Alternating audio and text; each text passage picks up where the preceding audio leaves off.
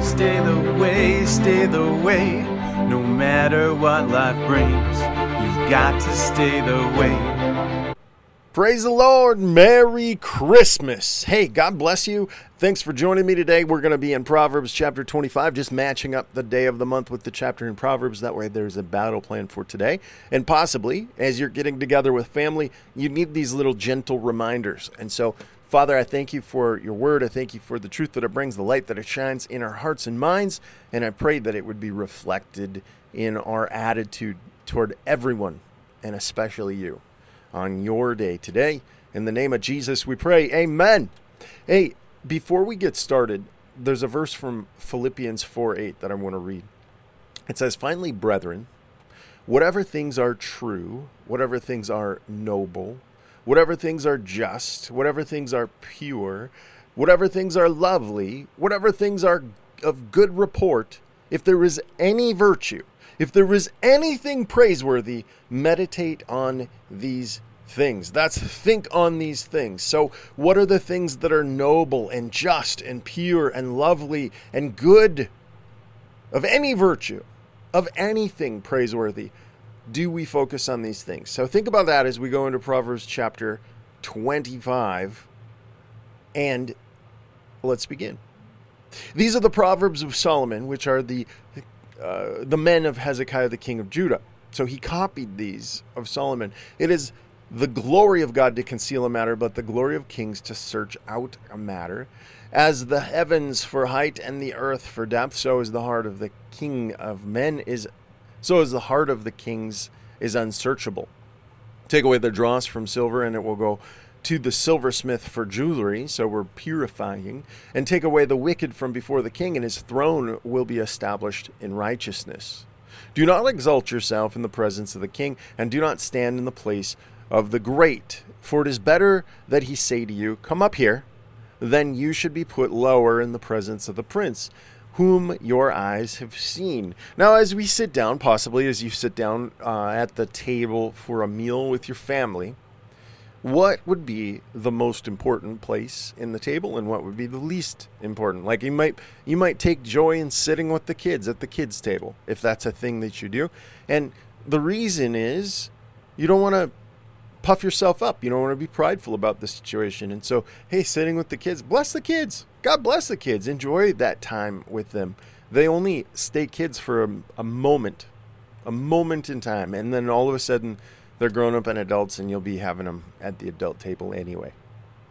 Verse 8, "Do not go hastily to court, for what you will do in the end when your neighbor has put you to shame. Debate your case with your neighbor, and do not disclose the secret to another, lest he who hears it expose your shame, and your report be ruined, your reputation be ruined." We can work on our character and let God sort out our reputation. So if my character is that I tell the truth and I honor the Lord and I persevere through difficulties, God will work on my reputation, right? You'll be faithful in the things that you do. And that'd be the encouragement today. Verse 11, "A word fitly spoken is like an apples of gold in a setting of silver." It's beautiful. "And like the earrings of gold in an ornament of fine gold, so is a wise rebuker to an obedient ear." So someone should be able to come to you and say, "Hey, this isn't a direction you should go." And an obedient ear would be receptive of that. Verse 13, "Like the cold in snow in the time of harvest, so is a faithful messenger to those who send him. For he refreshes the soul of his master, and who so falsely boasts of giving is like a clouds and wind without rain." They're destructive, right? Clouds and wind dry out the land. They destroy the crop because there's no moisture. So without the rain, it's just utter destruction. That's what falsely boasting is. Verse 15, By long forbearance a ruler is persuaded, and a gentle tongue breaks the bone.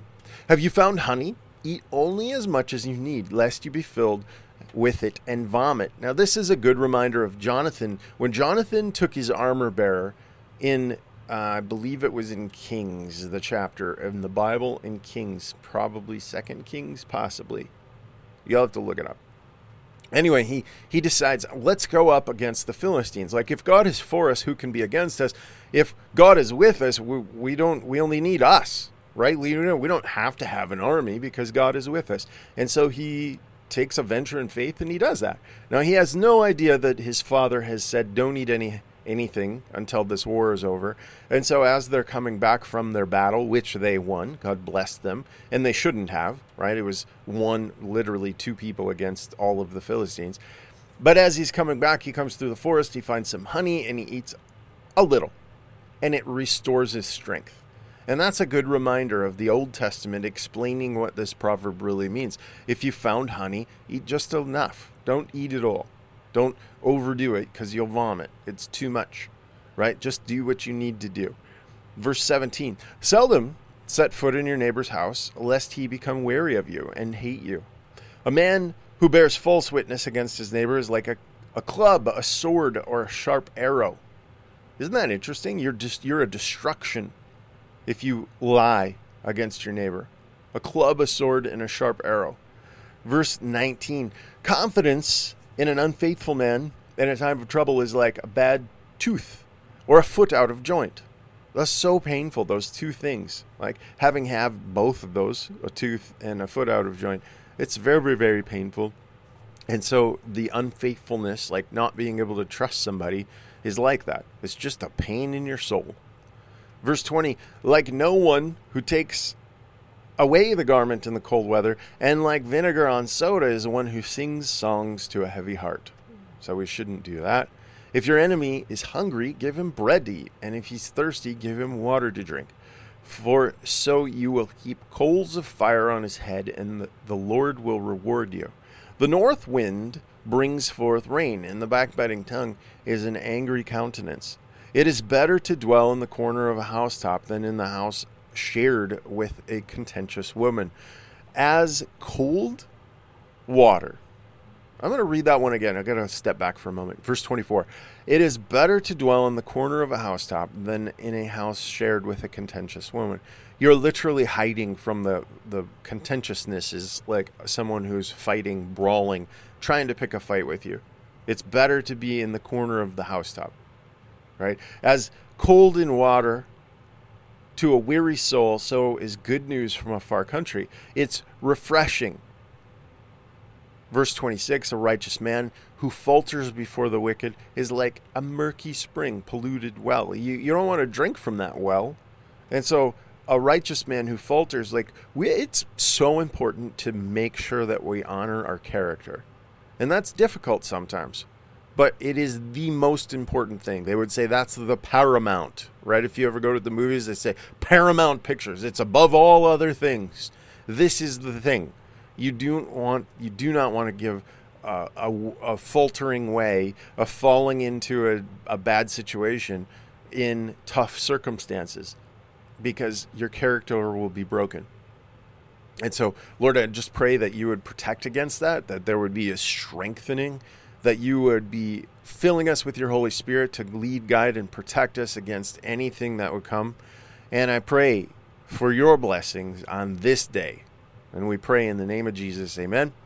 There's just two more verses. Verse 27, it is not good to eat much honey, so to seek one's own glory is not good. So it's if you're overdoing it, if you're seeking your own glory, it's just bad. Just like eating too much honey will cause you to vomit. So it tells us that earlier in the chapter, and here it's actually explaining more about it. And so that's why we need to read all of the Bible in its context, because without context, it's called a pretext, and then you can make it just about say anything you want.